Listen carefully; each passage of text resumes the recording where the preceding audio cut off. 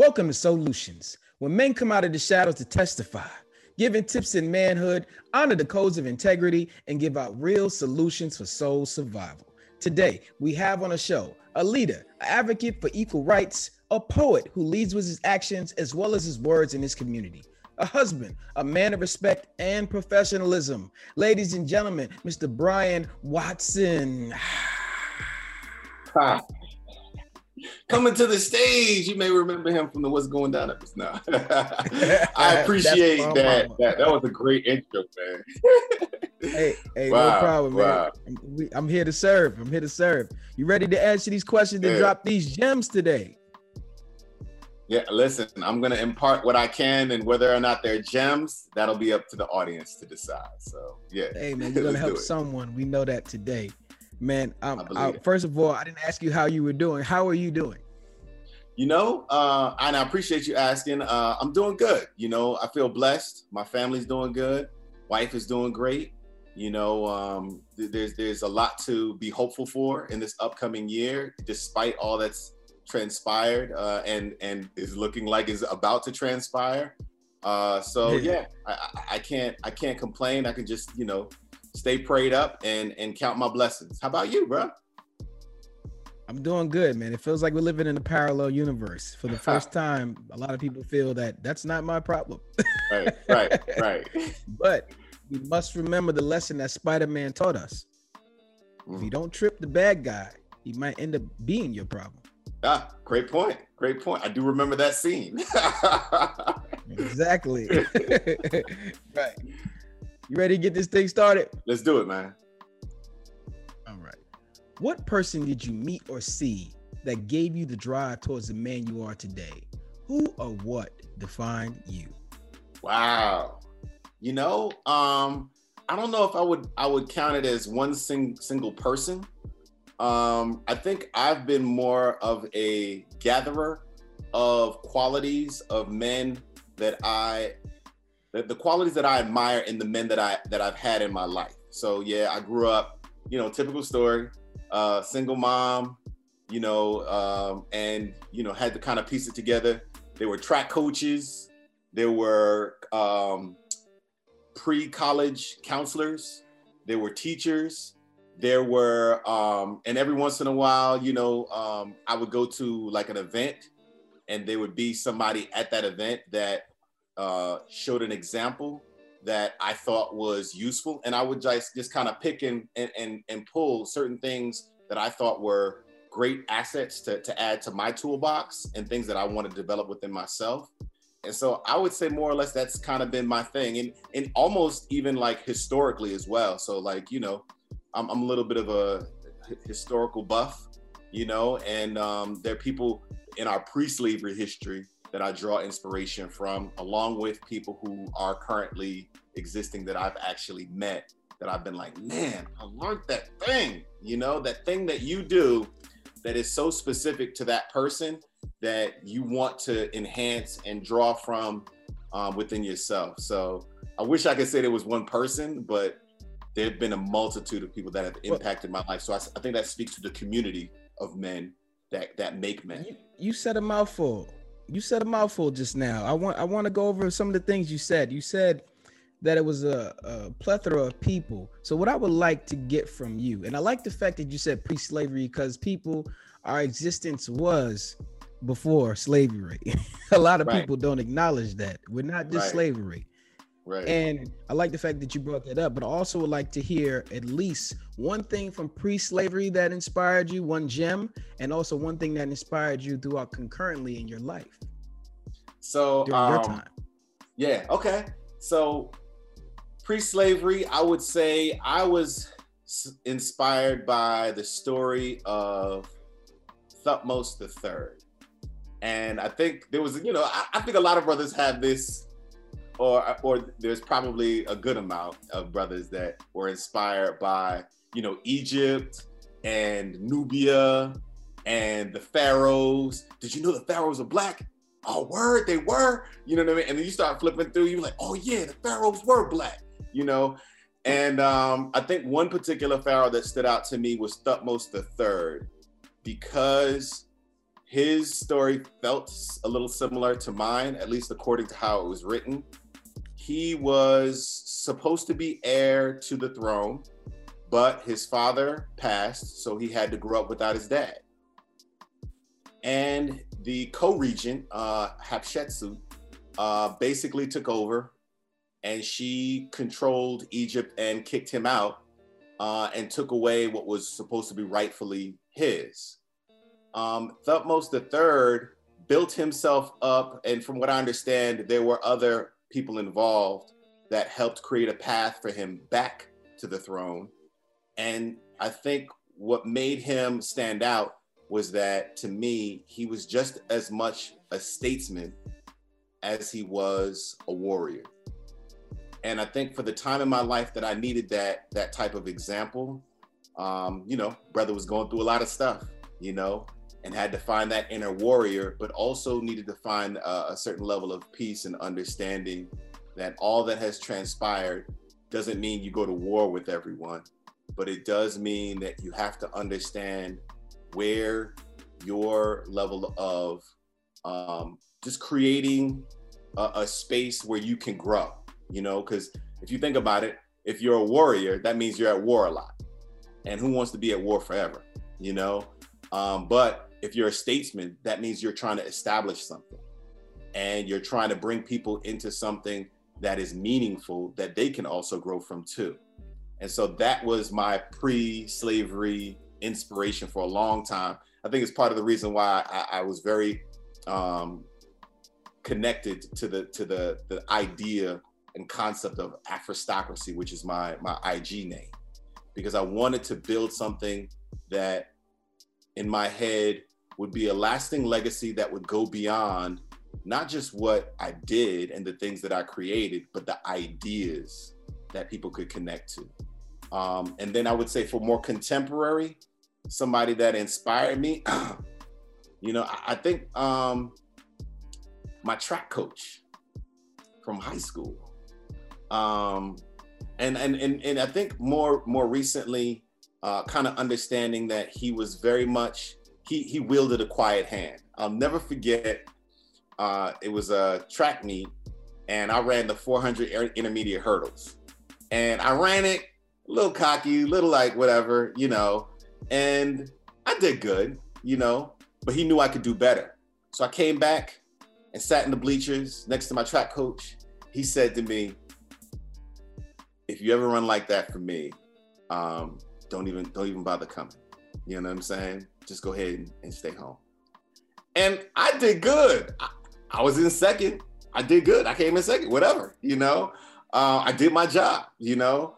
And I think for me, that was deeply disappointing because he was a soft-spoken man. He never really, he told you, he built you up, and he told you insightful things, but he never like got at me.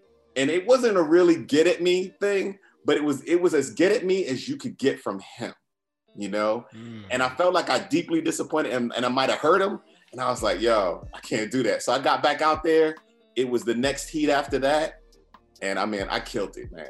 When I say I killed it, I went through them hurdles like at the other end of that hurdle was kingdom come. Like I was going to heaven once I knew that, you know, I didn't want to disappoint him. I didn't want to disappoint somebody who put so much into helping prepare and train me, you know, that type of thing. That's amazing that you said that. There's so much I want to unpack. First of all, that first guy from pre-slavery, what's his name again? Thutmose III.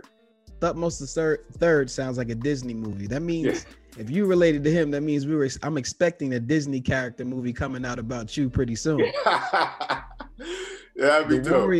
The warrior inside of you really probably needed to learn restraint and become a statesman. That's what I got from that. The gem I got was, it's okay to be a warrior, but there is an evolution to that. There's an evolution. After the revolution. There is. And I would even go so far as to say that in that, I also understood the concept of, in many things, you will be asked to be a conqueror, and in many things, you will be asked to be a shepherd. And you have to discern between the two, what you're going to come forth with, and how you'll be able to transition between the two, being a conqueror and a shepherd. There are things that you will need to go out and take, and there are other things that you will have to try to cultivate, you know, and that's the kind of how I've kind of embodied or try to embody that concept. Absolutely. Do you have a vision board? I did.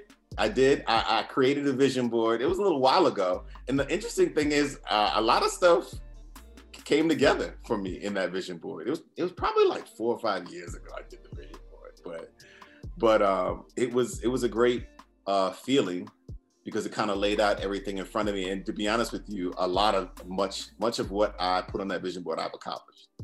Well, let's talk about that then, sir. I would like to know, what was the apex that you achieved on your vision board, and let me know what apex you're trying to achieve now. Wow. So I think the biggest thing was creating a media company with my wife. That was something that I feel really great about. I think that's the apex right now. Black River Life Media. Myself and my wife, Colette Watson, created that media company, and we've managed to do quite a few things. More recently, we did a commercial for a substance abuse company or nonprofit that helps people with drug addiction in the area called Ebony House. We did a commercial for them.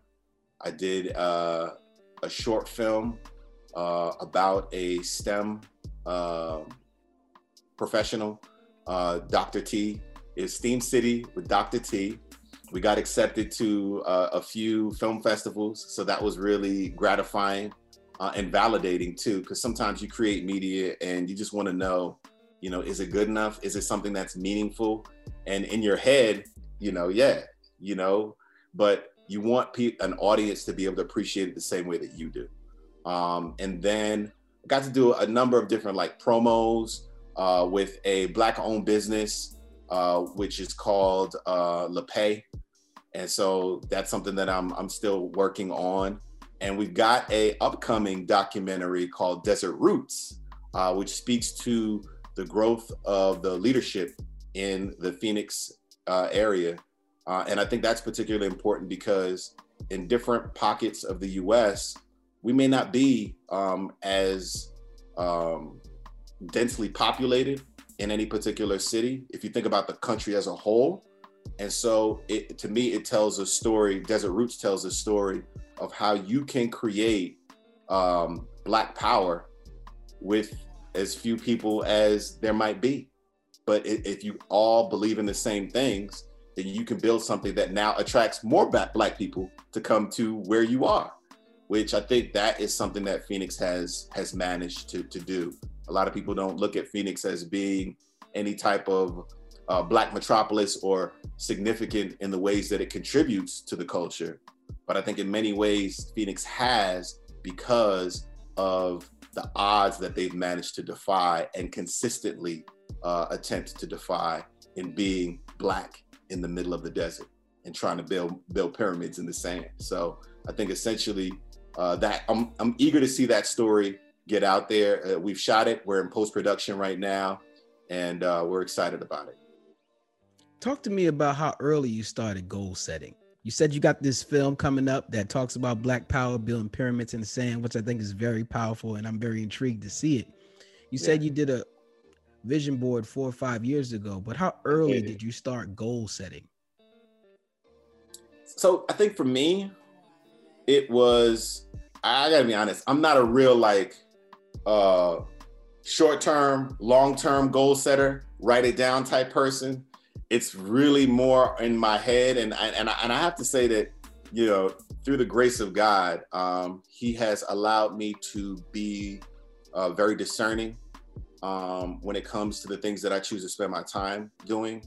And then also committed to building off of the successes that I make. So I think it's been more short-term goal setting. And to be honest, maybe I would have done better and experienced more success faster if I would have been a little bit more organized and laid it out in front of me. But I think it's the artist in me that's kind of like, you know, I go with where I'm inspired. So I it's rode always Dolo been, from state to state. listen, man, it's very, and I think since I got married, I understand how important collaboration can be to witnessing your ability to grow the things that you create faster and with more profundity, in terms of it having depth to it, because sometimes just in your own head, yeah, you can do good things, but you can do great things when you have other people contributing to its greatness, and I think having less selfishness, you know what I mean? Because, you come from a world as being an artist, you like, and particularly the time I spent being a poet, you write, you drop it, you go in, you get out, you're like, yo, man, I did that thing, right?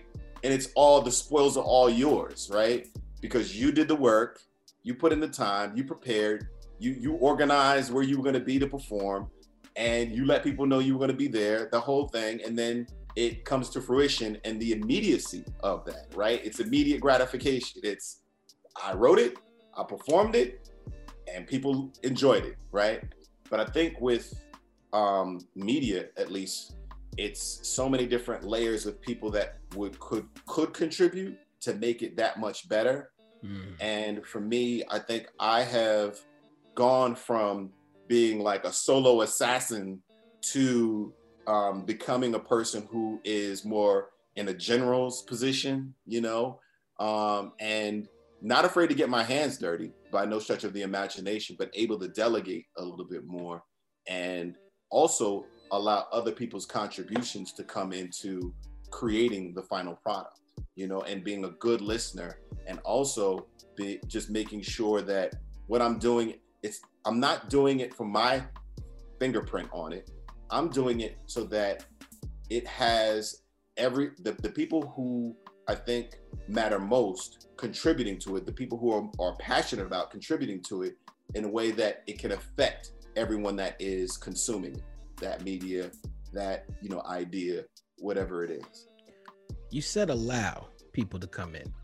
Talk to me about the sacrifice in growing from going to a solo assassin to a teammate. Talk to me about the sacrifices you've made to make sure that you can humble yourself to get there. What did you do? How did you do it? I think to some extent, you have to look at the work that you've done and then ask yourself, how could it have been better? And then you have to ask, how can I also not just do this thing better, but how can I expand on it, right? Because just like if you think about a personal career, if you started in the mailroom, killed it in the mailroom, you work your way up to, some type of associate, some type of specialist, some type of VP, that process is one where you're not the only one achieving. You're working with other people on projects that now you own a piece of, and you're kind of building together. I guess that's kind of what makes companies successful. It's not just the singular idea that's a great idea, but the people who facilitate executing that idea. And I think along the way, I've come to understand that I could probably still be a poet right now or an actor, you know what I mean? And that wouldn't be a bad thing, but to understand what the art is, the art form that I'm a part of, is to understand it in as many paths as possible, so that you understand how to contribute to the whole in a way that the storytelling becomes more impactful. So as a writer, yeah, that's one way. As a performer, that's another way as well. But what about creating the space where now you're impacting other performers, you're impacting other people who are a part of creating that visual art and telling a story that other people are able to kind of understand and walk away from with a certain level of enlightenment, right? Because any artist that puts their heart into their work wants it to go beyond just that particular moment. It goes beyond that moment by the people who are also along the ride with you, contributing to that work. But then being able to speak with more than one voice because it's not just my voice that's in that work. Right. See, I get what you're saying right there. You acknowledged it, you came into it. But talk to me about the interim period where it was hard for you to acknowledge it. When you're running solo, it's hard to give up the creativity and say, ego, man. It's ego.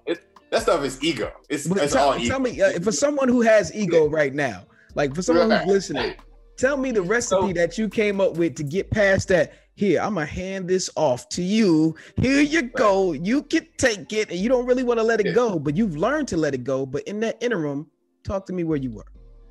Okay, I will say that a lot of it had to do with, I think me getting a little older and just being more mature and understanding that what I was doing, I had to come to the crossroad. Am I doing it for me? Am I really doing it for my people? Who am I really doing it for? Because when you get on that stage, this is the thing that we have to understand.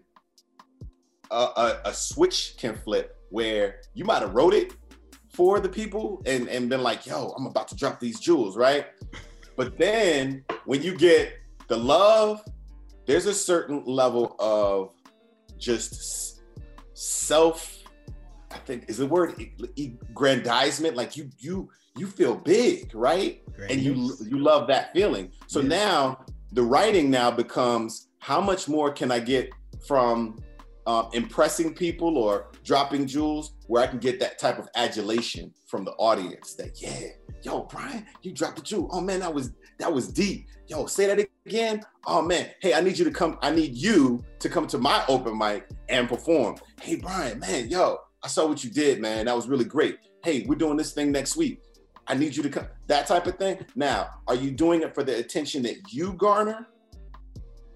Or are you doing it for the people that you say that you want to write for and uplift? And I think for me, performance after performance, I started to see, my ego be more of the thing. And I didn't like that that's what I started doing it for, And I think on a certain level, you start to see a certain part of your, like, you're not as deep as you think you are. You might be a little shallow, And I think when you come to terms with that, it forces you to take a step back. And I'm trying to think if there was a single performance that I can think of where something like that came about. But I think more or less, I think it affected my writing. It affected my writing, and I didn't feel as inspired by my own writing, and I didn't feel. I felt like I was in this constant loop of performing for the audience to receive me versus performing because I want to move something within the community. I want to have an impact that changes people's minds, that opens people's thoughts.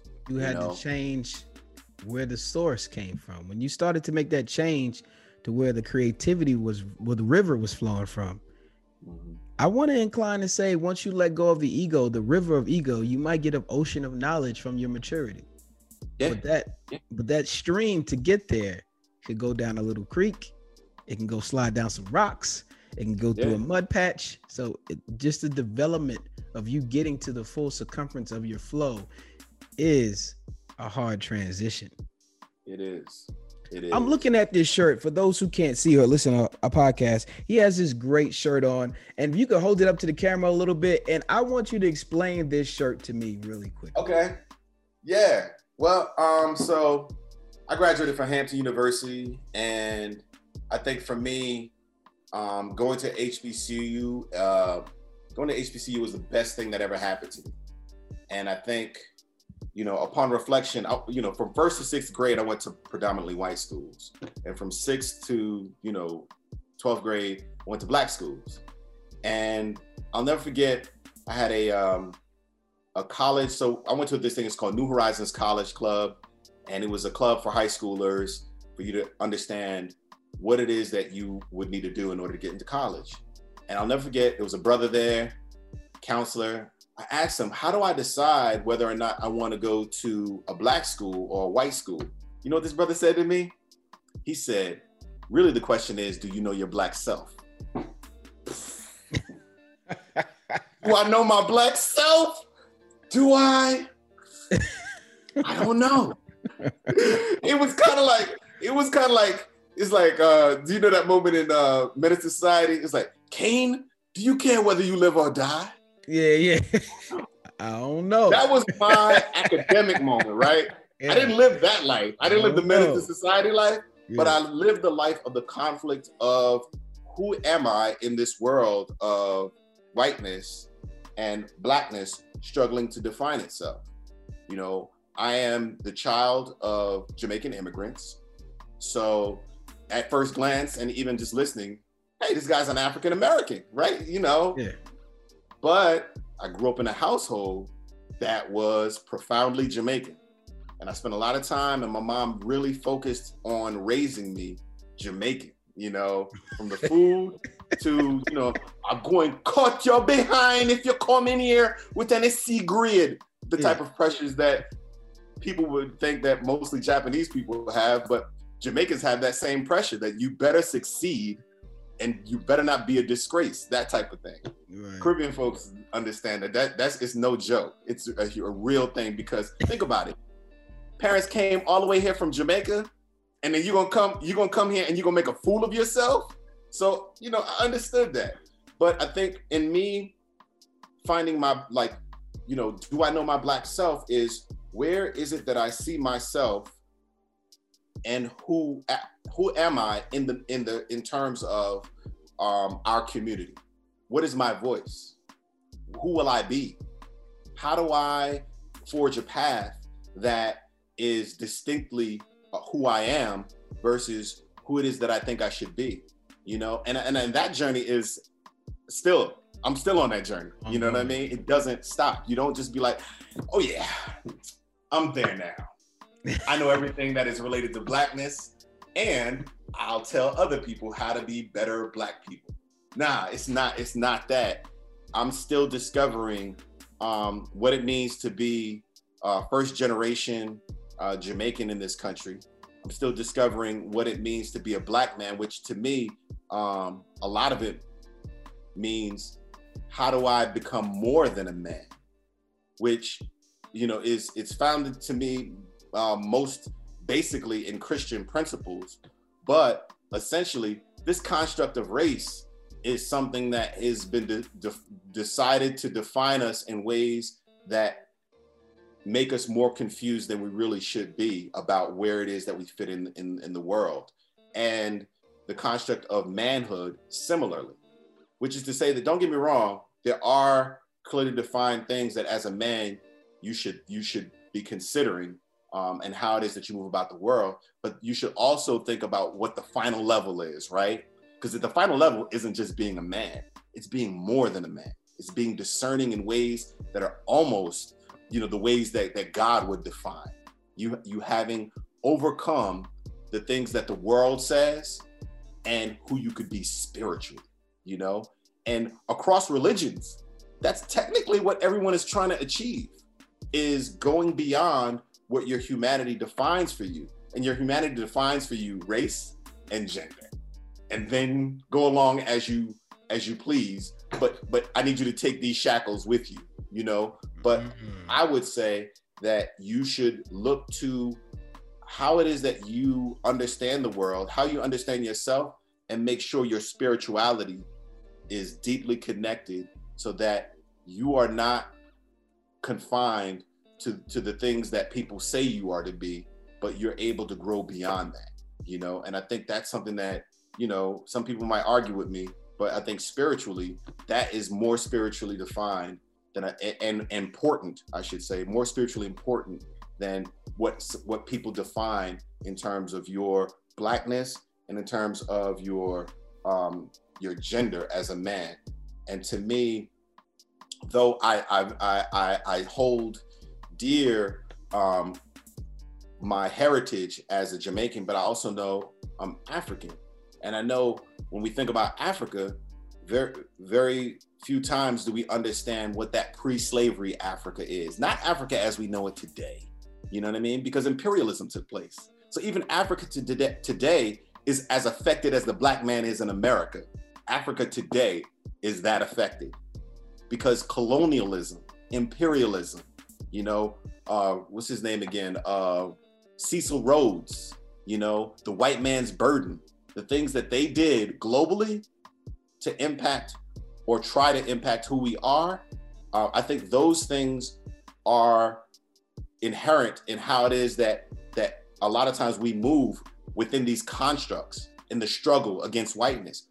But what if we didn't define ourselves in a struggle with whiteness? What if we defined ourselves more along the lines of, what have I learned when we look back at our ancestors from the earliest times that they've been on this earth? What did they do before whiteness was involved? What did they do? And how do I find ways to replicate that within myself, to build, to grow, to inspire, and to leave a legacy that yields understanding, that lightens the path for the next, for whoever is to come, so that they're not taking on more than what they should. And the choices that they make are not just based in intelligence, but they're based in wisdom, right? Wisdom is always been the key to all of this. You know, intelligent information can be acquired. Wisdom is more or less how you take that information and you understand the world and the do's and the don'ts and the things that you have to draw pause and say, you know, I'm going to ponder that before I even respond. I'm going to sit with that because I'm not sure if I'm fully evolved on that subject, you know, and know that Dr. King went through that evolution. Malcolm X went through that evolution, and there was different phases for them where they had to look back at what they learned and was like, that was wrong. I think I got it wrong. Now I got to build off of what I think was wrong and then forge forward with what I think might be right, and know that that's still another layer of evolution. You know, I don't think too many people would disagree with the things you're saying right now. And to sum it all up, to me, it's just the difference between right and wrong. First, we have to find what's right and what's wrong. And throughout my history on this planet, it's nothing better than the original article. Anything that's actually original is always better than the tears that come after it because it's lessened. So what you're saying is absolutely correct. How important is it to leave where you're from to develop yourself to where you're going? I think that's part of your journey, right? If we call life a journey, then that means that there's consistently a point where you're starting from and you're going somewhere else, you know? Mm-hmm. And you could even still be in the same neighborhood you've been in for the last 30 years and still be on a journey. You know what I mean? Because it's internal. So it doesn't matter. You could physically go places and learn absolutely nothing. Really, the journey is inside, you know? And it is how you acquire new information, but also how you learn from the information in terms of the experiences that take place. How much of a student are you of yourself? How much of a student are you of people? And then are you consistently taking notes, trying to learn and build off of those things? Because before there were institutions of learning, there were guys that sat in a circle that discussed philosophy. And then that philosophy became a school of thought.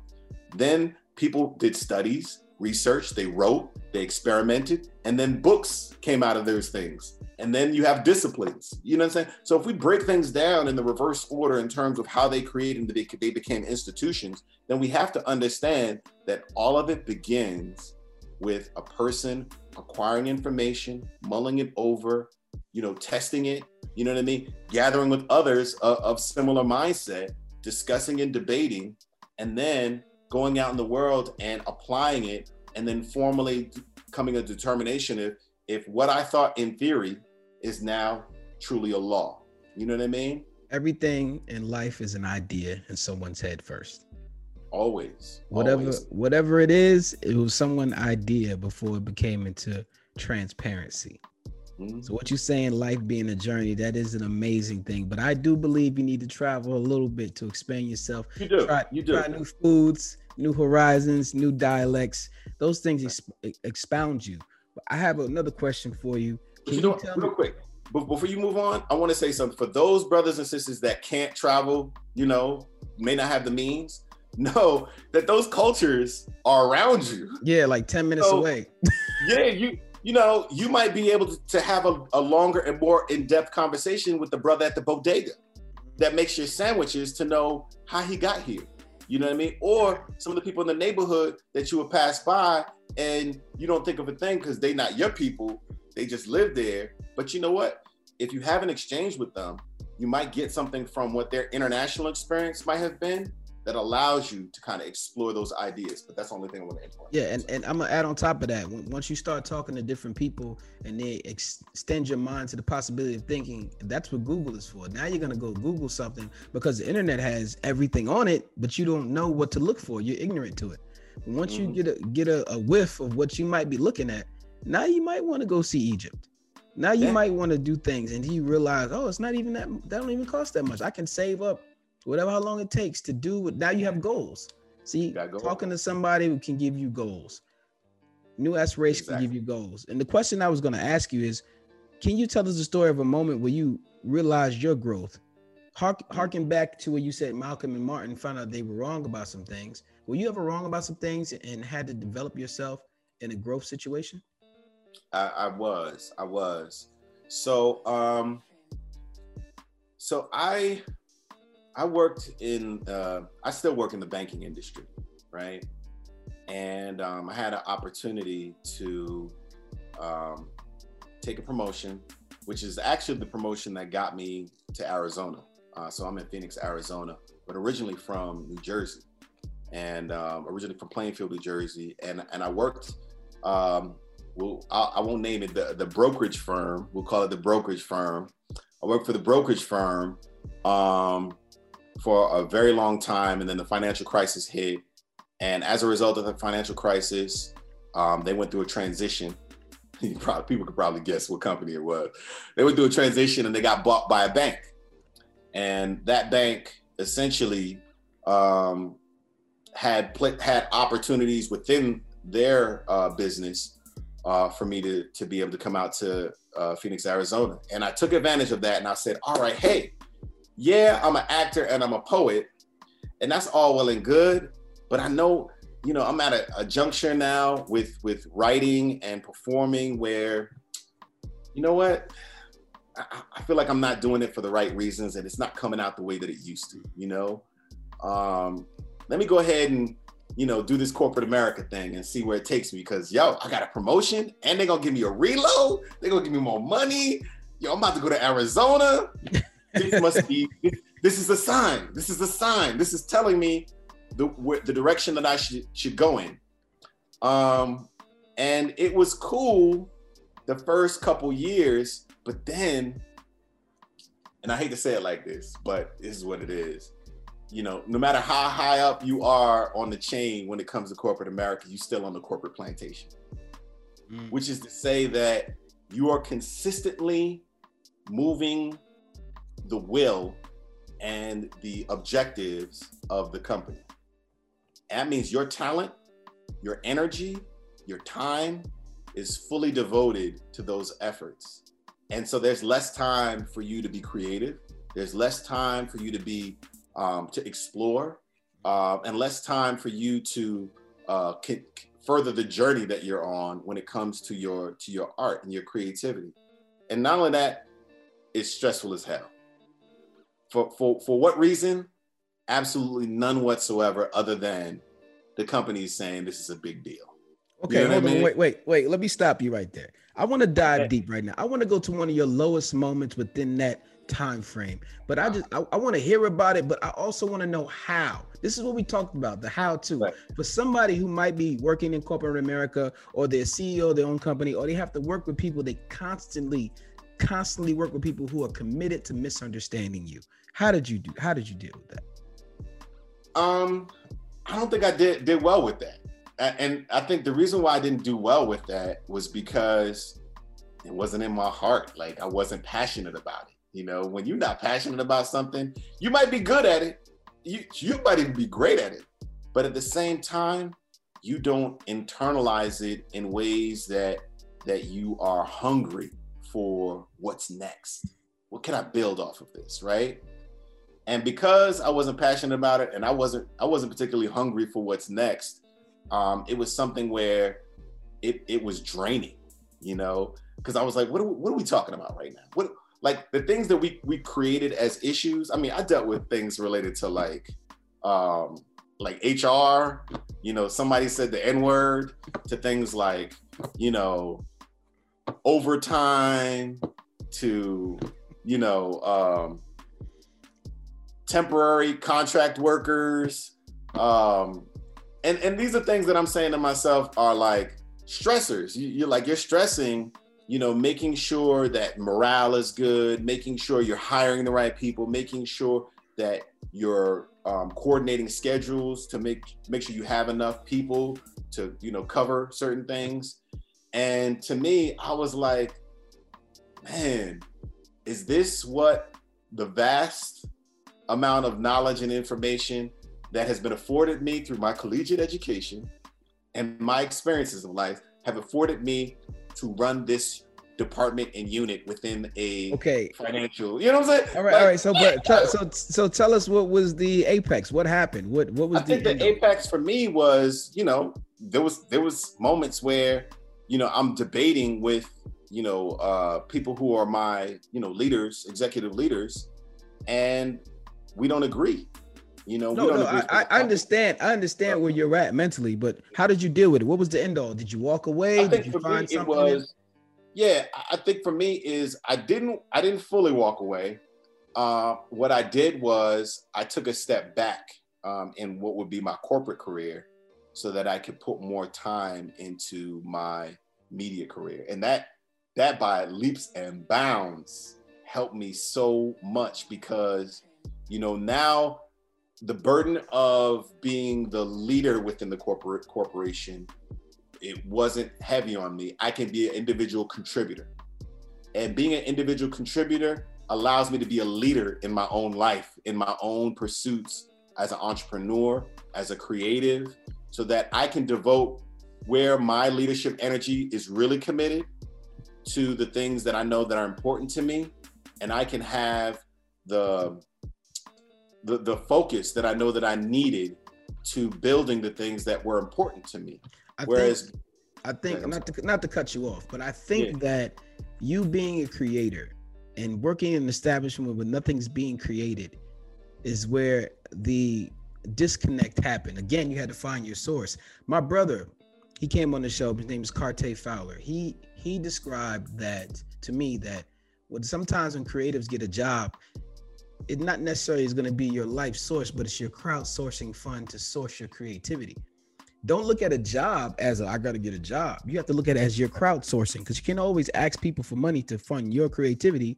Sometimes you got to go out there and earn it and call it a crowdsourcing thing to fund the joy in your life. So I think that's where what you actually did. You tried it. Them shoes wasn't for you, but you didn't take the shoes off. You put some slippers on and say, you know what? I'm gonna put these slippers on because over here are my sneakers, but I don't want to wear my sneakers out, but I enjoy walking in them. Right. Yeah. and I think the cool thing is that I still learn from my job. I still learn from it. You know, it's made me a better communicator. It's made me a person who, you know, I can talk to all people from all walks of life, because essentially that's what I do now. And I'm very solutions oriented. So I get like crazy scenarios, and folks who I've built a rapport with are glad that I'm the person who's working on it because they know I can find a solution. How that works for me from a production standpoint when it comes to media is I feel like I can kind of work any particular angle regardless of, you know, what we might be limited by in terms of budget, what we might be limited by in terms of equipment, and we can do the storytelling with very little and it still be impactful storytelling. Angle, and so that's my problem. Work any angle, quotation marks. I got you. Right. Work any angle. Well, talk to me about mentorship. You say you lead so many people. That means you deal with people's problems, being late for work. You deal with the stresses of COVID-19.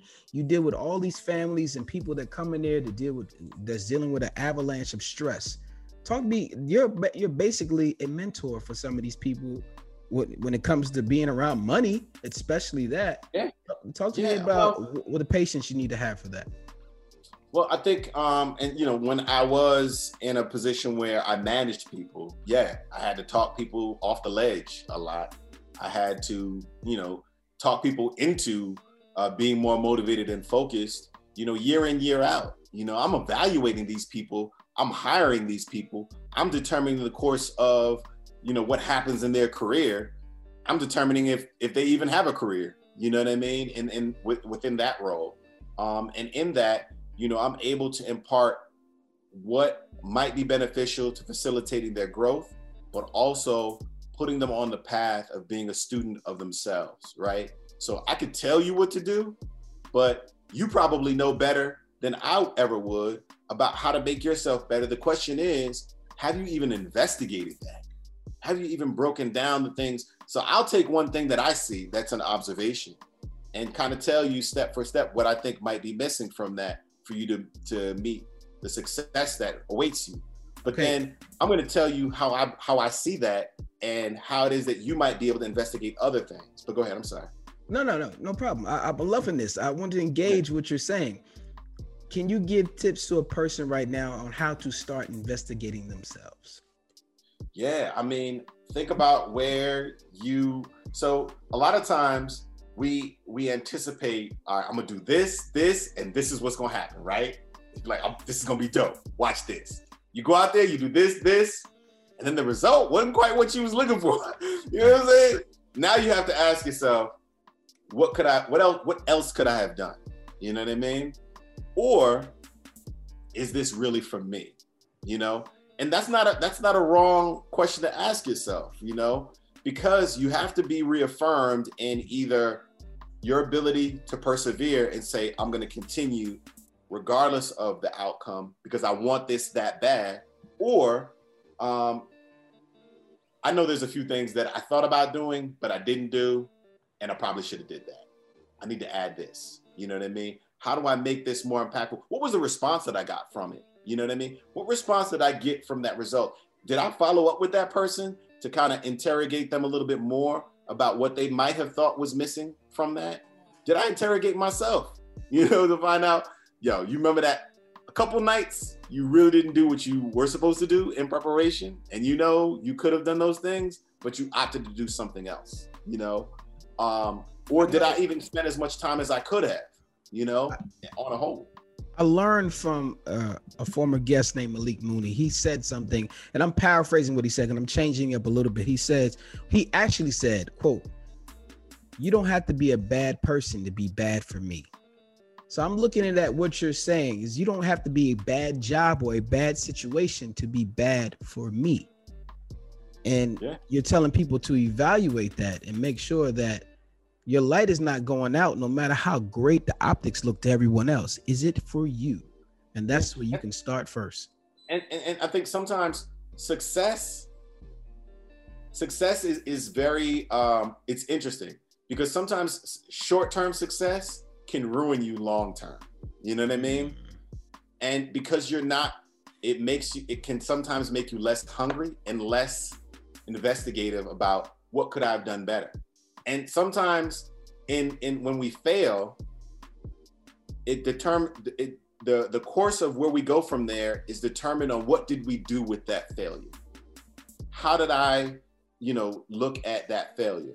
How did I evaluate what my opportunities were to do better or be better? Or maybe I'm thinking too small. Maybe I need to think bigger. You know what I mean? Do you think, or have you ever written down your failures? Because so many people like to dismiss their failures and keep going. But have you ever written down your failures and internalized them and really read over them and said, this is where I failed and I need to evaluate my mistakes? Have you ever written those down, or really just, I mean, people wallow in their failures and say, I can't believe I failed. But have you actually written down your failures and said, I failed at this, and then did a summary on why? You know, I haven't. And I probably need to do that because, I mean, I do a lot of stuff in my head. I do a lot because I think I'm just the type that you're creative, man. When your poet words come out, I was talking to my son, the general, and he said he's a guest on the show as well. He said that he doesn't write anything down.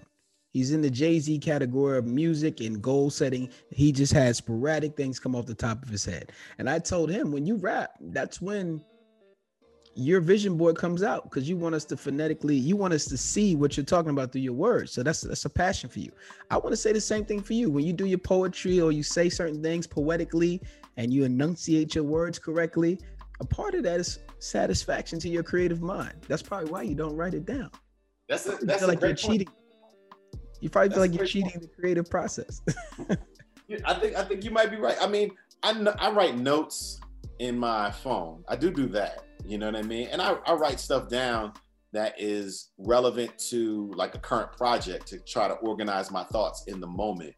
But I think in terms of the long term, if I look back, you know, I definitely could probably learn a little bit more from having written down what I think might have been failures. But sometimes failures, it's not as clearly defined as just you didn't win.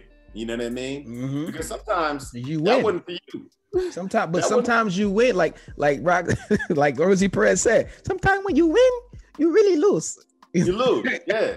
You know, success is failure turned inside out. You know, the silver clouds of doubt. You never can tell how close you are, maybe near when it seems so far. It's you know, it's one of those things where I don't quit with what it is that I know that I'm going towards. And I think from that standpoint is that I'm relentless in how do I discover something that is not, it doesn't exist. It's the thing that as a creative, I am required to bring it into existence. My creativity, if I am truly created in the image of God, right? Mm-hmm. Then perhaps that image that I am created in is in the ability to create something from nothing.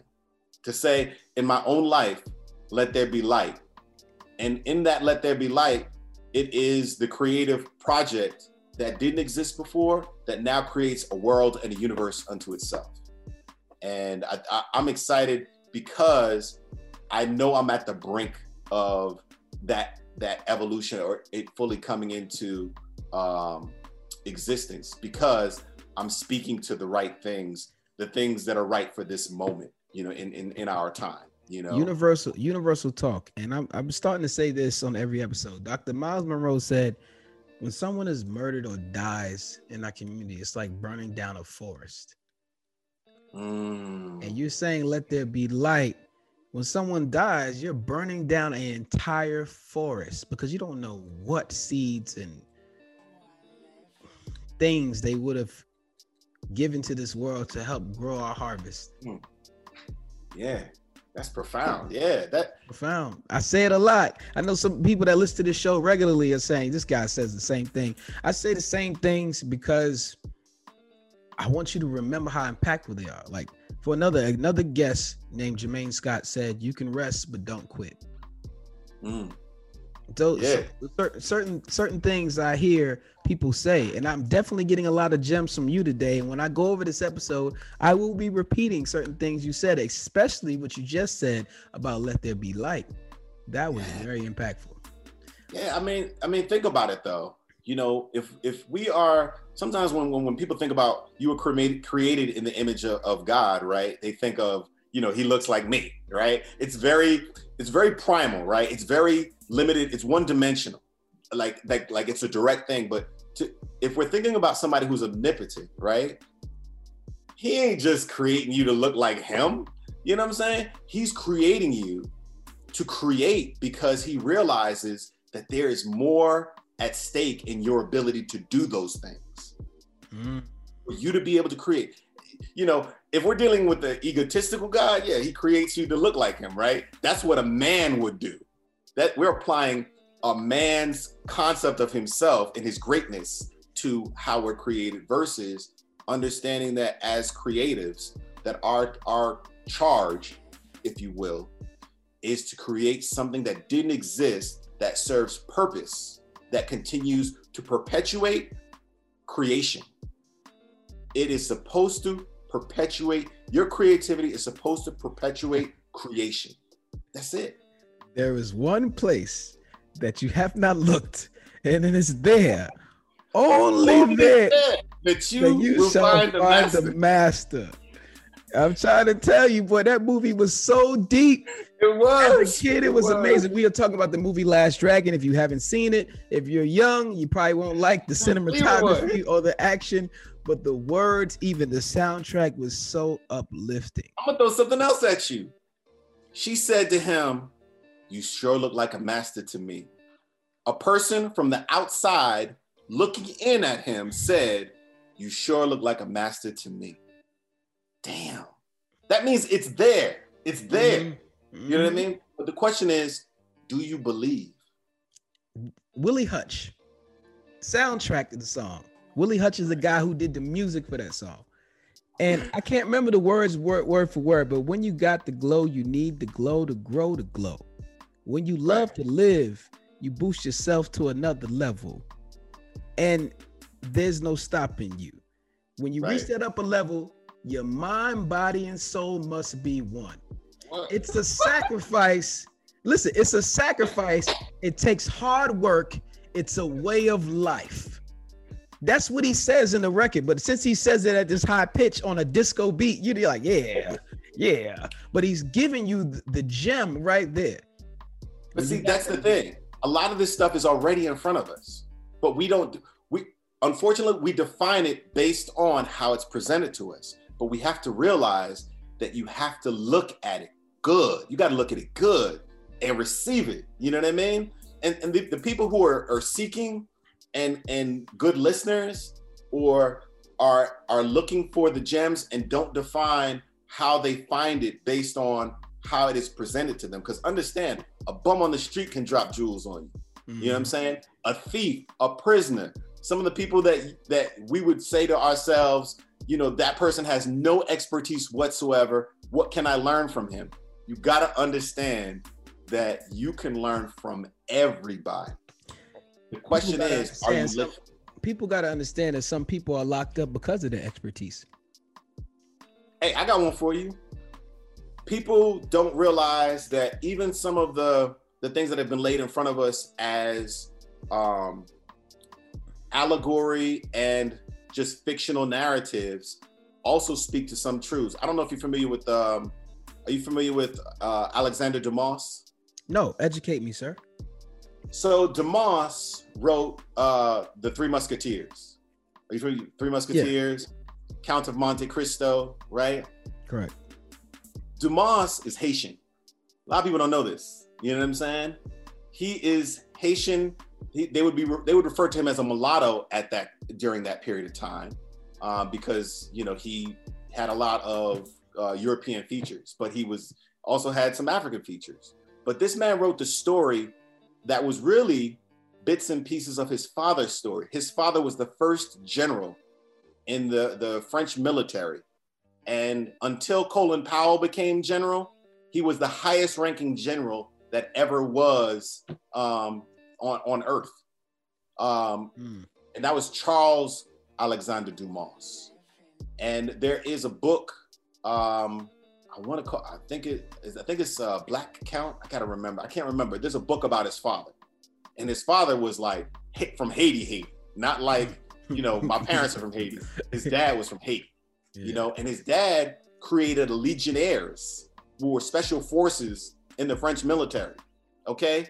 That might be considered musketeers, right? But his son wrote his story in bits and pieces and created characters fictional, but the basis for those stories are inspired by his father's life. Even the Count of Monte Cristo, you know, a man being imprisoned, but was truly innocent. That essentially happened to his father. His father was imprisoned by Napoleon. And a lot of it had to do with Napoleon's jealousy because of this, you know, Negro who was gaining favor throughout the French military because of his brilliance and expertise. Napoleon couldn't have that. Wow. Hey, listen. And it's hidden because they give us white characters for the Count of Monte Cristo. Yeah. They give us white characters for the Three Musketeers. But gotta understand, Alexander DeMoss wasn't going to write a book about Black people being, doing great things and being successful. But if you think about the characters in the Count of Monte Cristo, not the Count of Monte Cristo, if you think about Count of Monte Cristo and the Three Musketeers, those characters sound like Black characters. A man who's innocent, who's thrown in jail. I got one for you. The Three Musketeers, right? Cats that sword fight in ways that astound. They like the Harlem Globetrotters of fencing. Nobody could, like, they're so good, right?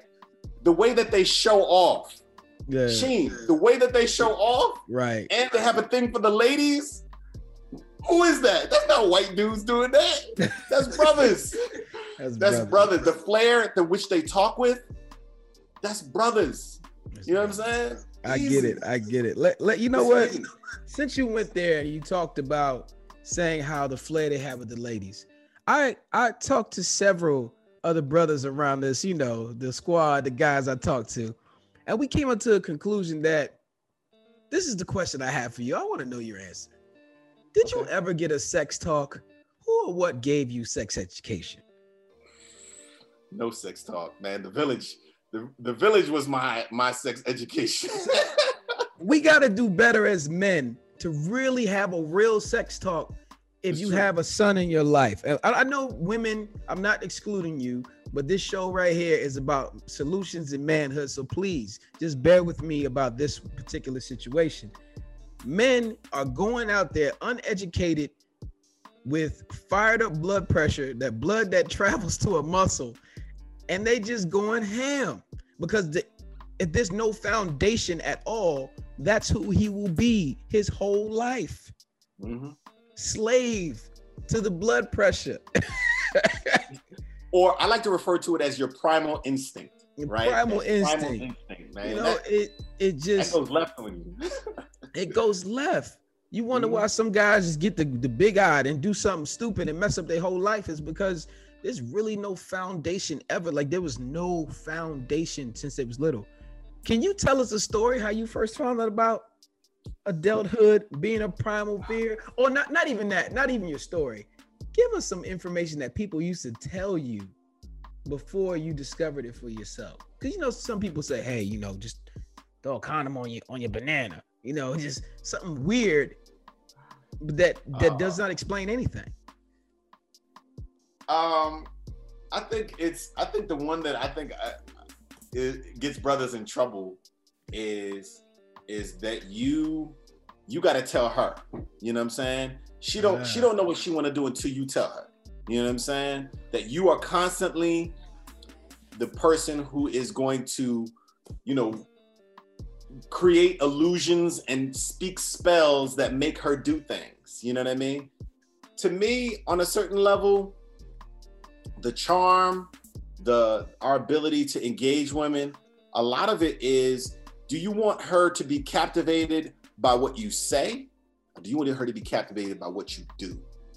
And I think that is that's the advice I wish somebody would have told me. No, we're not talking about that. We are not talking about that. We're talking about straight, hey, if you're going to have sex, this is going to happen. You need to wear this. This is what sex is. See, even right now, nobody you're like, wow.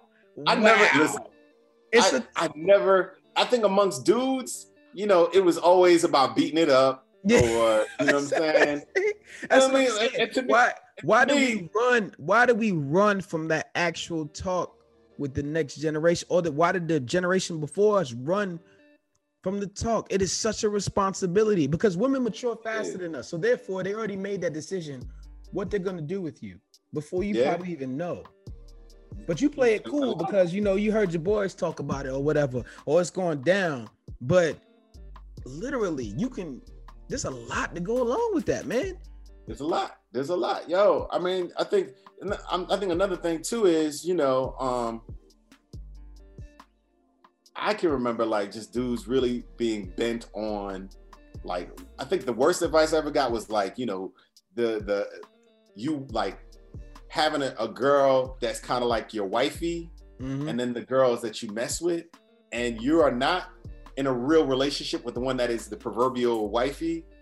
You just spend a little bit more time with that person, and then you smash other chicks. There was a period in the 90s where that was the overlying philosophy. Over and under bets. Yeah. It was like you could have the girl that is the girl that you've seen with, and y'all date, right? And then there's other girls that you smash. And to be honest with you, you're just smashing her too. To be honest with you, she is not wifey. You're just smashing her with more conversation. And I think that's the fallacy of that. Right. I get that part, but just the actual talk of sex before you even get to any of the, just in general, like people saying you got to master who you are. A lot of man is touch and sex in the young primal days before he discovers knowledge and find out that the iron is hot, right? But he needs, but initially his little weed whacker is gonna get hard when he turned like 8 or 9, right? Yeah. I'm not saying he's gonna do anything about it, but in my opinion, he needs to know, and especially in a world where everything's a click of a button away to see whatever you want to see without sanction. Why are we not really, like, I don't know. No one knows how to have these tough conversations. So you just got to go have them. There's no knowledge to drop. You just got to really know your kid or know the kid you're talking to, where both of y'all are going to be embarrassed, but both of y'all are going to benefit in the long run from that conversation. Because it puts up a real mental block. I'm going to say this. When you're a man and you have not had a sex talk and you're engaging in foreplay with a young lady, there's a big difference in the moment where that condom is one arm, one reach away versus she's saying, just get in there. Your conscious thought to stop and be safe because you had to someone talk to you about it. That split second can change lives. Yeah. That's a split second. Because once you in there. About that, if I were talking to, so I've got 2 nephews, right? If I would have that conversation with my nephews, I would say to them is that, the difference between when you have sex with a woman is understanding the possibilities become endless at the point in time where you either put a condom on or you don't put a condom on. And actually, even if you put a condom on, stuff happens. So now, who you lay with, keep this in mind, who you lay with can be a lifetime commitment. So you have to be very selective on who you lay with, who you choose to lay with, right? Because if you have, God forbid you put the condom on, it breaks, mistakes happen. Now she could be having a child, and part of who she is in you. This is the thing we don't forget, because you lay with her, but if y'all end up procreating and having a child, now who you are and who she are becomes one thing, and you might find yourself in conflict with how you raise that child if you decide to be together or not. You know what I'm saying? Because you're always gonna love your child, even if you have nothing to do with her. But understand that part of her is now part of you. Should there be a big? Go ahead. No, I think that's something that kids don't reconcile at any point in time, that because it's part of being young and being invincible, that I control everything. And nothing's going to happen unless I choose for it to happen. But you got to know, there's a lot of brothers that have been down that road, and they're like, man, but nobody talking. Glad my child is here, but I wish it was with somebody else. Yeah, absolutely. Should there be a basic training program amongst men? It's basically what we're talking about, like a level of education outside of the education system, outside of the church, outside of the Boys and Girls Club. Community-based program where people donate their time within the neighborhood that build financial literacy, communication, how to change a tire, gardening, how to change a tie, general wealth building camps like stock and real estate. Like, we're really talking to kids super early about sex. And then we make kids sit with the elderly. Because they're the ones who are still living to catch that wisdom, to bring that humbleness. Because the elderly, there are a majority of people who are hypocrites. You know what they say? I don't like old people. How could you say that? There's only one way you're going. That's true. So, but only if you had more time to spend as a community and everyone knew each other, I think communication in terms of violence would go down. I think we would see more people have more financial literacy. People would live better lives in any community. It didn't matter how poor they are, because the fist together is better than the fingers apart. I'm going to say, in terms of how we educate our kids, far too many times we trust people that we don't know with educating our children, and people whose jobs are to create a certain result for the school, not a certain result for the individual. And so to that extent, the institutions of learning are critical and important, elementary schools, what have you, but there should definitely be formal education outside of those institutions where you can kind of, specialize how it is that you want to educate kids according to, men and women.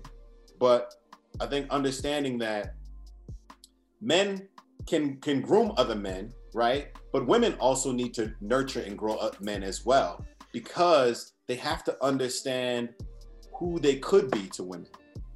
And that's the thing that as guys, we think we could tell men who they could be to women, but how could you tell a man who he could be to a woman? And really, women are the ones that determine how good you are in general to them. You know what I'm saying? So it has to be a balance. To me, it has to be a balance. You know what I mean? If we are truly understanding that who we are is to be a community, then we should learn from the community. You know what I'm saying? There are men that could definitely instill the things that are gender specific, but if you're going to deal with the opposite sex, shouldn't you ask them? Like, what do you think? You know what I'm saying? At the end of the day, you're supposed to, and I think there are aspects of what I will say of my manhood that, yes, should be able to put on a tire, should be able to grab some tools and do some other things. But guess what? I should also be able to cook for myself. I should also be able to do the laundry. You know what I'm saying? And it not be Absolutely. a situation where I'm demanding that she do it because I can't. You know what I'm saying? Yeah, and who knows? That's what I mean. Family dynamics change. You know what I'm saying? What if the mother to your child ain't there? You know what I'm saying? That can happen.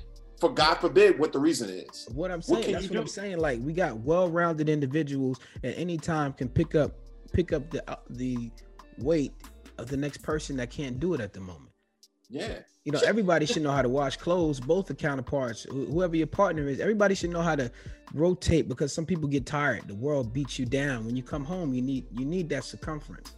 Bruh, my mom had me clean the gutters on the roof, cut the hedges, cut the grass, and I used to be able to do the laundry and iron clothes, vacuum, all right, do the dishes. You know what I'm saying? Fix the door. You know what I'm saying? All that other stuff. You know what I mean? I did it all. And I think the reason why I did it all is because I had to help my mom with my sisters. And not just help my mom. I wasn't just helping my mom. I was helping my mom. I was helping my household. Yeah.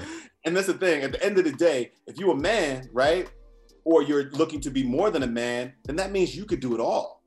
You could do all of it. And even if you don't know, you know how to learn, don't you? And learn. That sound like something your mother said to you. Yeah. Shoot, my mom used to say things like, you better pick up your book and read. Them people on TV, them have the medication already, you know. No bother make a fool of yourself. It's like, damn, you're right. Those people have the education, and I need to, you know what I'm saying? Yeah. End of the day, I want to do a poll with you real quick. It's about a woman's criteria from like the top 3 things you want in a woman.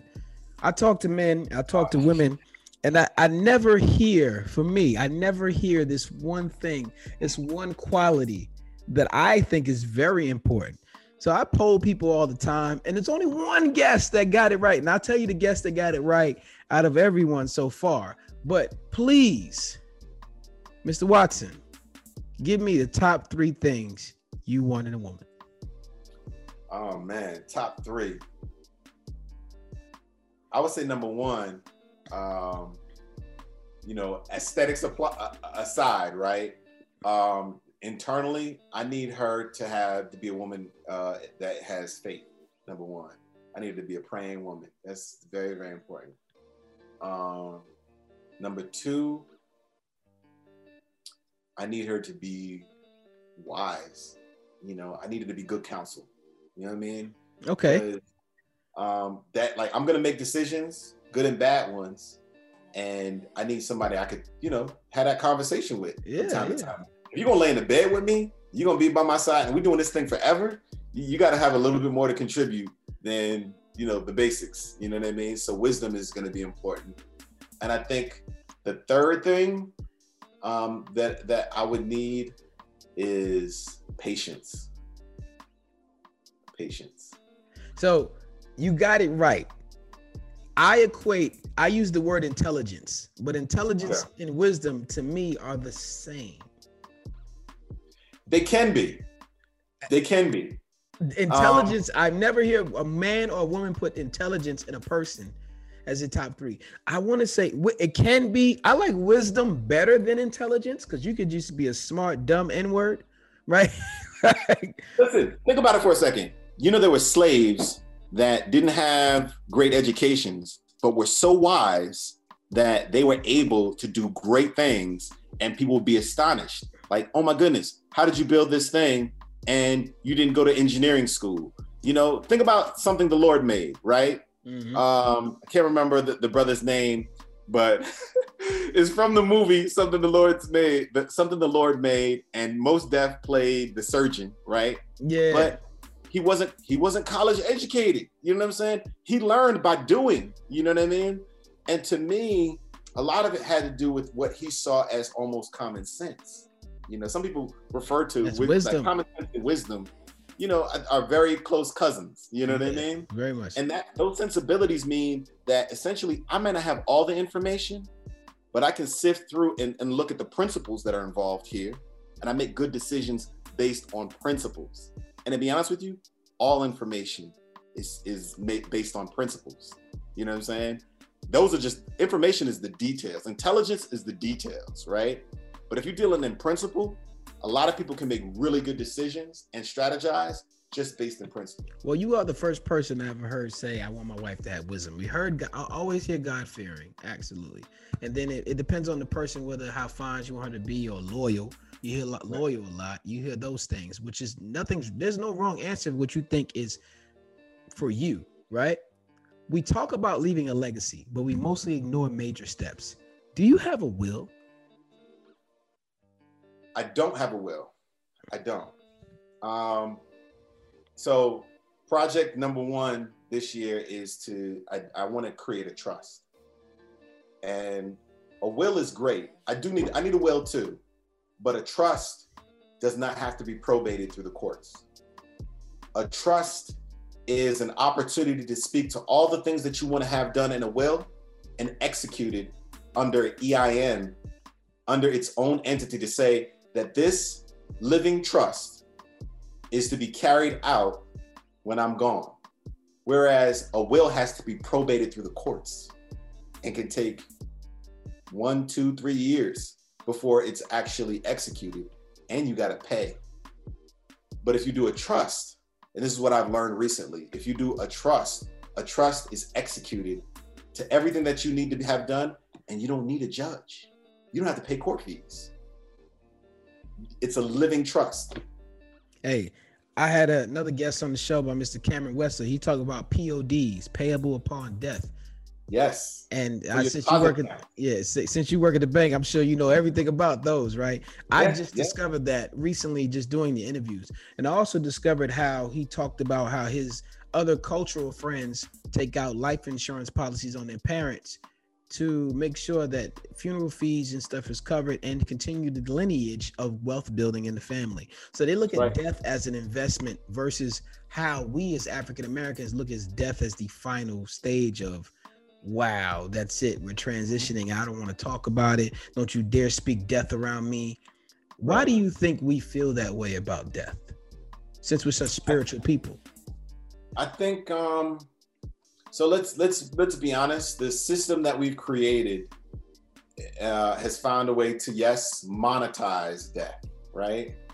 So let's let's not kid ourselves that on the other side of it, that this is not a industry that has created wealth for itself, right? The insurance industry has created wealth for itself. But if that is the thing, if that is the institution, then yes, the investment in understanding that a person it's inevitable going to pass away, then in preparation for that, then we should be financially prepared, because there are going to be expenses associated with that. But even more important is understanding that their commitment in whatever it is that they labored to do in this life should also be a benefit to those that they leave behind, because think about the amount of time that they spent doing whatever it is that they did for a living away from their family. Right. And I agree with that. But you know what else I thought about too? Is the fact that we're not educated enough to know, we're not educated. We're ignorant to these extra attributes, so to speak, right? But I also thought about, I'm a firm believer in following the money. And what I mean by that is, when something goes wrong in corporate America, you follow the money to see when everything is going to start happening. Even though the NBA was in the bubble at one season, to me, I knew they would keep playing because TV contracts needed to be fulfilled. The money was the most important thing that brought those players back together. Now, argumentatively, they might say that, no, we came for black rights and it's wrong about people being shot in the street. I get it. I'm not against that. But money always has something to do with it. So by me thinking that way, I'm thinking to myself, if we knew enough to start putting insurance policies on us at young ages, older ages, where these insurance companies had to pay out a lot of money if one of us died, would that lower police brutality? Because now every time a police officer kills one of us, these insurance companies are paying hundreds of thousands of dollars upon a black man's death. You got to stop killing them, because now you're killing the industry of insurance. If we were privy to that, would that help slow down? Do you think that would help slow down anything? I think that might, but then it might be, because this is the thing, insurance is also a calculation of risk, right? And so they might determine he's under 18, he lives in Newark, New Jersey, they live in an area that is high criminality, as of course a high police presence. Yeah, your premium is going to be $20,000 a year, whatever it is. You know what I'm saying? I don't know, but you got to understand that they, what is it? I think is it an esthetician? It's a person that calculates the risk and how much they should determine is going to be the amount to cover a person's life, given this is what surrounds their life. How they live. You know what I mean? Well, so I think at first that would be successful, but I think at a certain point they would make adjustments. Come on, that's what they do. But you know, that's when we would always follow the money and change our rule. We should be upgrading when they upgrade, because you know right now we can never be comfortable, because every time we get comfortable, they know an upgrade is coming. It's like how the world has been changed with everything's going on now. But that's a whole nother conversation. I want to talk husband talk. Okay. Now, there's no wrong answer for this question. I just want to hear. Let me stop. Depends if the wife is listening. Let me stop. Well, I want to hear what your answer is gonna be, and I guarantee whatever answer you get, she's gonna give you a nice hug and a kiss from hearing this answer. Sure. All right, so Ms. Watson, I hope you're listening. All right. I'm listening. As a husband, would you rather have a great woman or a great wife?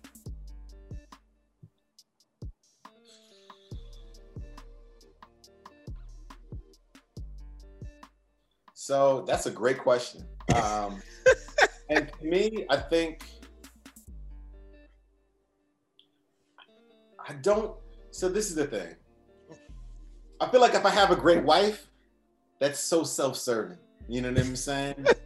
So selfish, and out of fear that person is not going to like themselves at the end of it all. So I feel like short-term, great wife, big W for me. I win, right? Long-term, does she love herself, respect herself, and feel good about who she is? And so to that, I would rather her be a great woman. You know what I'm saying? And know that we're married, and know that, you know, I am just as interested in her individual growth and success as I would want her to be in mine. So I would want her to be a great woman first, to be honest with you, just because at the end of the day, if that person's not happy with who they are, then how could they ever become or be a great wife? You get what I'm saying? Hey man, there's no wrong answer, brother. Hey, I think all the women out there are impressed. I'm impressed. Woman, I love that answer though. That's a great answer. Gotta go with a great woman. You know what I mean? Gotta go. Okay, go with a great woman. I'm not bound by her being my wife. You know what I'm saying? I'm not bound by that. I'm bound by our partnership and our relationship, and that begins. The basis for that is just her being a great woman. You know what I'm saying? I benefit from that. You know what I'm saying? Off top, you know? And I would even say I benefit even more from that because we can learn from each other, you know? If she's just, you know, my wife and just doing the things that fit that role, that's so limited in scope. You know what I mean? Hey, I hear you. I hear you. Great answer. Great answer. Validation from your partner. It's like you win a championship when you meet the right woman. But Mr. Watson, do you defend the title? And what I mean by that is, are you still doing the good things you used to do to make her smile and happy, or the upgraded things she requests? Are you still being the best versions of yourself where you are right now to make her say, that's my boo? Wow. That's hard to answer.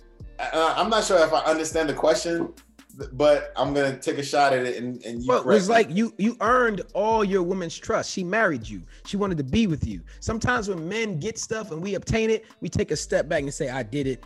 I ain't really got to maintain it like that." But think of LeBron James. Every year he's trying to win a championship. There's no, I hope my team makes the playoffs. I play for championships. So when you're in a relationship and you're in a marriage with somebody, you play for championships because there's other teams out there trying to score. I agree. I'm gonna take it. I like the fact that you use LeBron. So how about this, right? LeBron is taking it even outside of basketball. Mm-hmm. He's winning championships with his people. Yeah. He's winning championships with what will be his lasting legacy, especially when he talks to his sons about what they want to be in life. Because it's not, he's more than a basketball player. You follow what I'm saying? And I think although some folks would say, why should he have to become a leader just because he is a wealthy basketball player? But to that, I would say is that if you're a Black man in this society, then you have to take up the charge of making our community better because of all the things that we have suffered. You can't just be an individual success, and it can't be limited to any one particular thing, because there is a journey that we are on as a people to contribute to our community's elevation. You know, like I wouldn't be where I am being able to have these creative thoughts if somebody didn't think that way. I agree with you. But get back to the validation, Mr. Watson. Validation. Yeah. Malcolm X could have won championships within the Nation of Islam, and that would have just been it. He could have took care of all Muslims, called it a day, and said, "This thing that's happening." Are you still competing hard though? Are you still doing the things that she loves? Yeah. I mean, I would think so. I mean, this is the thing though. I'm not gonna leave it up to my own assertions of like, yeah, I'm killing the game right here, man. Can't nobody do better than this. You know who I am? Give yourself a grade. Give me yourself a grade here. Oh my goodness. All right. I think I would give myself. You know if you felt like taking out on a date or not. I'm like, man, I ain't about to do that right now. Sometimes we get, for lack of a better term, just lazy. I agree. Listen, I would definitely say I'm more of a football person, so I would definitely say I've been to the Pro Bowl a few times, and I like to think, you know, I won a few championships, but it's probably been a minute since I've been to the Pro Bowl. Probably been a minute since I won like a championship. So I would say that I'll probably get a B-. You know what I'm saying? I'm gonna give myself. I respect that though. I respect that because these questions I ask are not just to get in people's business. I am letting other people know that it's okay that you can have a B- or A+. But this question needs to be asked to yourself to let you know that you still have to compete. I mean, you shouldn't have to, but it is a thing, right? To spice up the marriage, to still be romantic, because things get mundane, things get worn down. Level up. Yeah, things become routine. And sometimes you got to break that routine of whatever you're doing in your life every day. Right now with your wife next to you, you still got to give her a little bit of spark. Find it. It's there. And the only reason is you're not doing it because you're not looking for it. So forever, right? That's forever. What marriage is supposed to be, forever, right? Right. Think about forever and a person giving you the same thing. Right. Forever. Over and over again. It's rice, it's beans, it's chicken. Rice, beans, chicken. Rice, beans, chicken, rice, beans. Yo, no, you can't do that. That's unfair to you as a person, because this is the thing. You can now become disinterested, right? Yeah, the only thing is you just accept it as rice, beans, and chicken. You're not looking forward to it. You're saying, and you're the one cooking. You're the one cooking. Yeah. You know what I'm saying? So what are you going to do? You know what I'm saying? And then this is the thing. You know, you start doing filet mignon and rack a lamb on the smoker. You know what I'm saying? Yeah. And now the response you get is different. You know what I'm saying? It's an ecosystem. To me, a marriage is an ecosystem. You know what I'm saying? Go break it down. It should constantly be evolving. To me, it should constantly be evolving. Now, I'm not saying I'm the expert at this, especially with a B-. I'm not saying that. But what I'm saying is that, yeah, I've definitely leveled up, you know, at different points in our relationship. The only thing I would say my criticism of myself would be is the frequency with which I level it up. You know what I mean? The frequency with which I'm able to bring something that's a little different to our relationship, but still do the things consistently that allow us to be in relationship. That's the other part too, because it's a balancing act. You have to be consistent about the things that we love about each other. And then the growth part has to now find new levels, right? So yeah, we like having deep and profound conversations. You know, let's do that in different locations. Let's go hiking now. Let's go to different art, you know, preserves. You know what I'm saying? Let's explore our minds together and it not be limited to a conversation on a couch, but our ability to access places and things that now expound, help us evolve, you know, mentally. You know what I'm saying? And so, yeah, I would say that's, and then spiritually, you know what I'm saying? You know, how are we praying together? You know what I'm saying? Are we giving each other the opportunity to grow spiritually, individually, as well as a couple? And then do we find things that I might start doing that's new, and I offer this to you to join me. You know what I'm saying? Yeah, I agree with that. I agree with that. And granted, it could be a new ring, it could be a new car, it could be an addition to the house, it could be those things as well, but it should be different levels. It should be of experiences, spiritual. It should be like you should be Patrick Mahomes, no look pass. It should be that. You know what I'm saying? Yeah. It should be you should become, you know, a person who was once a pocket passer that now can run the ball as well. You know what I'm saying? In your marriage. You know what I'm saying? I get it. The upgrade. I came up with something called operating at 100%. And what I mean by that is I took 5 categories and broke them down into 20% apiece. It's purpose, health, confidence, money, and knowledge. Again, that's purpose, health, confidence, money, and knowledge. Purpose meaning you're working your purpose every day and you're doing things that you help get to the final level. Health is the things like meditation, prayer, eating right, exercise. Confidence, you're doing it without being intimidated or having any insecurities. Money, you made a little money today, invested something or paid some bills or gave to a charity or something to develop. And knowledge, of course, is knowledge. You took in some new information and retained it, and now you're applying it to your life. Now, Mr. Watson, I ask you, within the last 24 hours, Out of purpose, health, confidence, money, and knowledge, how much percent out of 100 are you operating on? And what I forgot to say, and I'm gonna give you an opportunity to think about that. I take each average per day, add them up, and give myself an average every 6 to 7 days to let me know this week I was operating at 83%, but my life goals require me to operate at least at 94. So you keep an account to where you are. So I ask you again, Mr. Watson, within the last 24 hours, purpose, health, confidence, money, and knowledge, how much percentage have you been operating out of 100?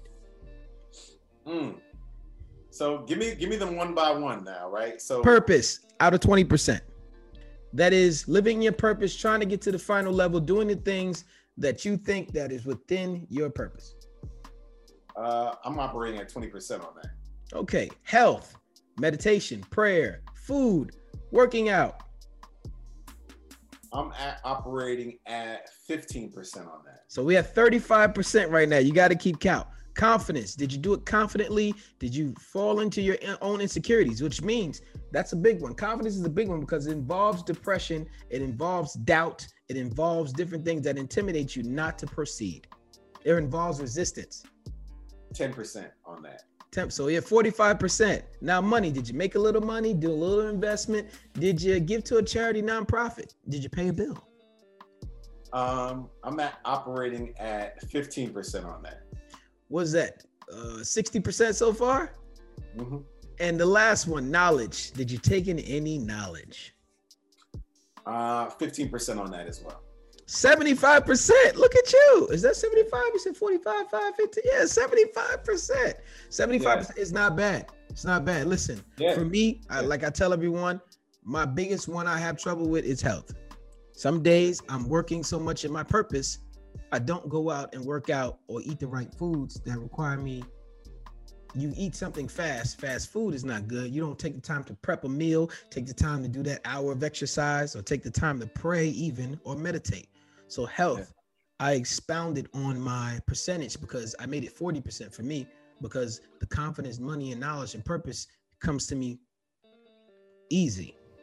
Like money doesn't come easy, but in general, those other things is within what I'm doing right now.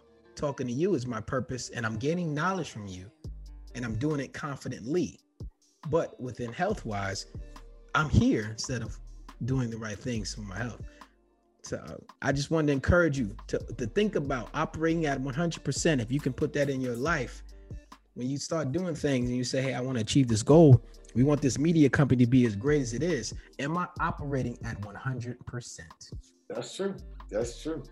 Yeah, I think, I think the ebb and flow is important. I think there is a delicate balance between having that moment where maybe you are in doubt, and maybe you need to experience that. Mm-hmm. Maybe you need to experience that to really reset your focus in a way that allows you to have more confidence, and maybe from a health standpoint, that even if that routine takes a decline, it allows you to reflect on, what am I really doing? Really? Because good. Because what? Because sometimes you're doing something towards your health, but you're doing something that is not as effective or efficient for your health. You know what I mean? So great. You ran 5 miles today, but did it really help to eat a chicken parm afterwards? You know what I'm saying? Lasagna afterwards? Hey, before we go, I want to tell you about this book. You spawned my memory, and I want to send it over to you and I want you to check it out. It's about resistance. It's called Do the Work by Steven Pressfield. It's all about resistance. It's an easy read. It's only about 80 pages, I believe. Let me see here. 94 pages. 94 pages. It's called Do the Work by Steven Pressfield. It just talks about resistance. And as a creative like you are and like I am, I feel that all creators need to read this book, so you understand when resistance comes and understand that you got to keep pressing forward. That is just something you got to do, because the devil learns from your mistakes, and he learns what he did to you last time might not work. So he studies you as much as you study him. That's true. That's true. Thank you, sir. You are now part of the Silhouette Boys Club. It is people like you who move in the shadows to help people like me shine. Now, before you go, we like to get referrals. We want to get another man on here on the show who you think can answer these gems and give out knowledge for us on this show. Do you have a name for us, sir? Brother Anthony. Brother Anthony. We're going to be looking. So you got to connect us with Brother Anthony. And we would love to have him on the show, and we'd love to him drop these gems. Yeah. He actually works and mentors young men in this community. I want to say, God forgive me, I think his company, his nonprofit is called, I think is it Useful Hands? I'm probably jacking it up right now. But if you find Brother Anthony, you will also find what he does in the community. And locally, he's definitely been heralded for his accomplishments with being able to create a space for young Black men to really come into understanding who they are and what it is that they can contribute and how it is that they can grow. He really focuses on young Black men, and I admire the work that he does in this community. Well, ladies and gentlemen, we're going to go get Brother Anthony, and you're going to connect us. Before you go, do you have any social media shout outs you'd like to give for yourself, where people can follow your company or see some of your work at these film festivals, something they can do to uplift you? Yeah. So got a shout out to Black River Life Media. That's my wife and I's media company. But we also, within Black River Life Media, we have projects going on. One is Venus Clapback, which is my wife's podcast with her girl, Ebony Johnson, and my wife is Colette Watson. And then there's Zojo, which is effectively a woman's mental health, holistic health advocacy. It's primarily on social media, on Instagram. So if you look at Zojo, Zojo, and really, the focus really is on mental health. Particularly, we're going to have an event coming up soon where we're going to bring Black women into a park and give them the opportunity to get some mental health services for free. And then me, individual, as an artist, outside of these projects, it's where I explore and I experiment. Afrostocracy. So you can find me at Afrostocracy on Twitter, Afrostocracy on Instagram, Afrostocracy on Facebook, and also Black River Life is on Facebook as well, and Zojo's on Facebook as well. So find us there. Spell it out for them, man, just in case they listen and they want to. Yeah, I'm sorry. Afrostocracy is pretty complicated, I know. So it's AF as in Frank, R as in Robert, I as in Indigo, S as in Sam, T as in Tom, O as in Oscar, C as in Charlie, R as in Romeo, A as in Alpha, C as in Charlie, Y as in Yankee. Absolutely. Mm-hmm. Before you go, I'd like to give an end quote from Miles Monroe that I started ending the show with. Okay. True success is not measured by how much you have done or accomplished. It's not compared to what others have done or accomplished. True success is what you have done compared to what you could have done. In other words, living to the maximum is competing with yourself. It's living up to your own standards and capabilities. Success is satisfying your own personal passion and purpose in pursuit of personal excellence. One question of the day: are you maximizing your life? Thank you so much. This has been Solutions.